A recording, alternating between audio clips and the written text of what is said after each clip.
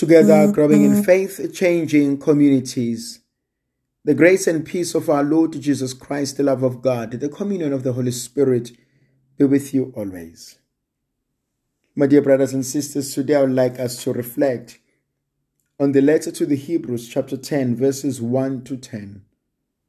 Brethren, since the law has but a shadow of the good things to come, instead of the true form of those realities, it can never, by the same sacrifices which are continually offered each year after year, make perfect those who draw near. Otherwise, would they not have ceased to be offered? If the worshippers had once been cleansed, they would no longer have any consciousness of sin. But in these sacrifices, there is a reminder of sin year after year. For it is impossible that the blood of bulls and goats should take away sins. Consequently, when Christ came into the world, he said, "Sacrifices and offerings you have not desired, but a body you have prepared for me. In burnt offerings and sin offerings you have taken no pleasure." Then I said, "Behold, I have come to do your will, O God, as it is written of me in the roll of the book." When he said the above, "You have neither desired nor taken pleasure in sacrifices and offerings, and burnt offerings, and sin offerings. These are offered according to the law." Then he added, "Behold, I have come to do your will." He abolishes the first in order to establish the second.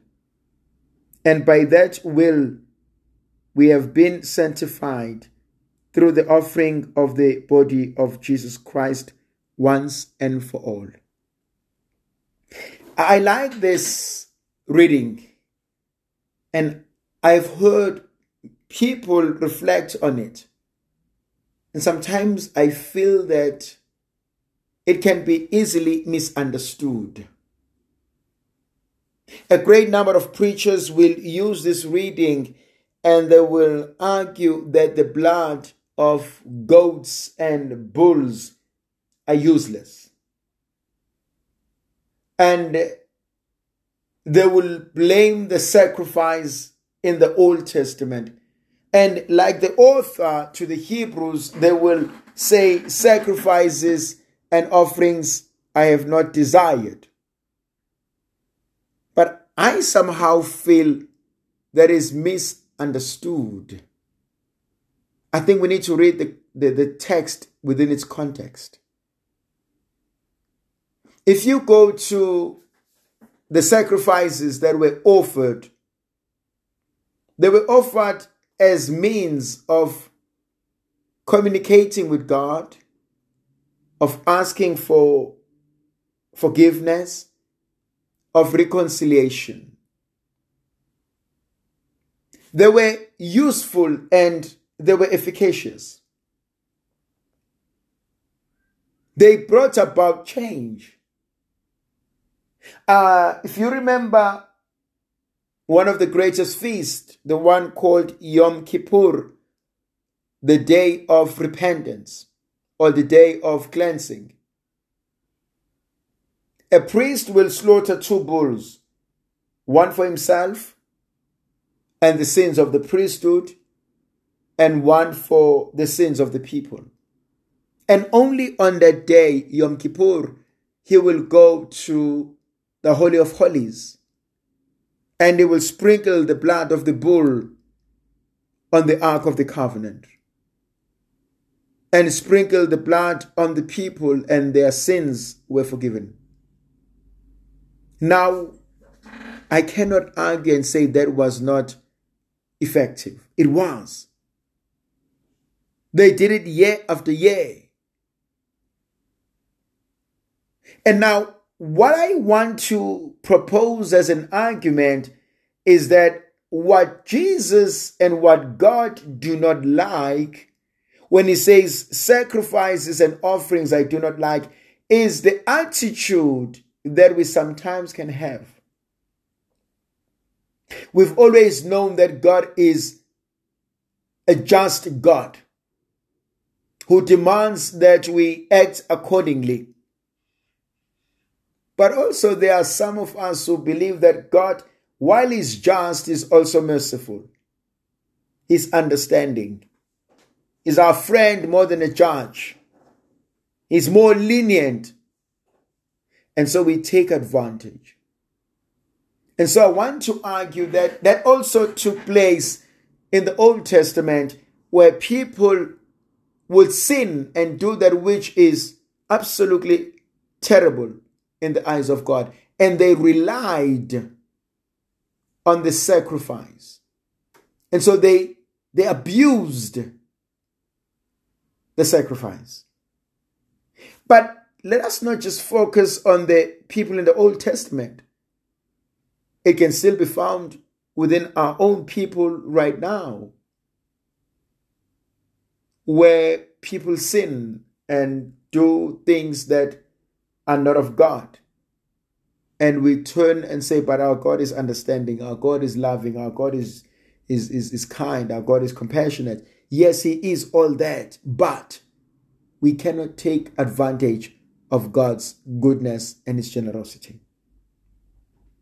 Then the other element that I also find interesting is, yes, I agree that the blood of Christ washes all our sins. It is the blood of the bulls and the goats that is a prefiguration, an anticipation of what the blood of Christ will do in our lives. And the blood of Christ completes everything. He redeems us. He shows us his mercy. He forgives us our sins. It brings us closer to the truth, to that which we are called to be. And that is who we are before God. And so the blood of Christ, he offers it once and for all. He doesn't go year in and year out, year after year. No. And this is found so beautifully in the celebration of the Eucharist. That at every Mass, we receive the graces of God. The graces that God had given to humanity through Jesus Christ dying on the cross. On Holy Saturday, on Easter Sunday. And that does not mean that God or Jesus is crucified every day at Mass. No. But we relive that experience. We re-enter into that mystery. We celebrate what God has achieved for our forefathers in our own lives. So when the author brings in the sacrifice of Christ, he does not equate it with that of bulls and goats, but rather he shows us that it completes everything. Now we know that Jesus has saved us. Could we also fall into the trap of taking the mercy and the grace of God for granted? And the answer is yes.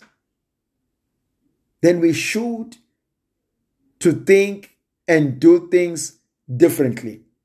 Because we know that what God has called us to become and what God is doing in our lives is totally out of his own generosity. Not because we have been good, not because we have been perfect, not because we have done something in the past. No, it is because God is good.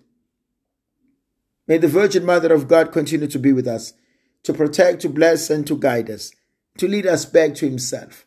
In the name of the Father, and of the Son, and of the Holy Spirit. Amen.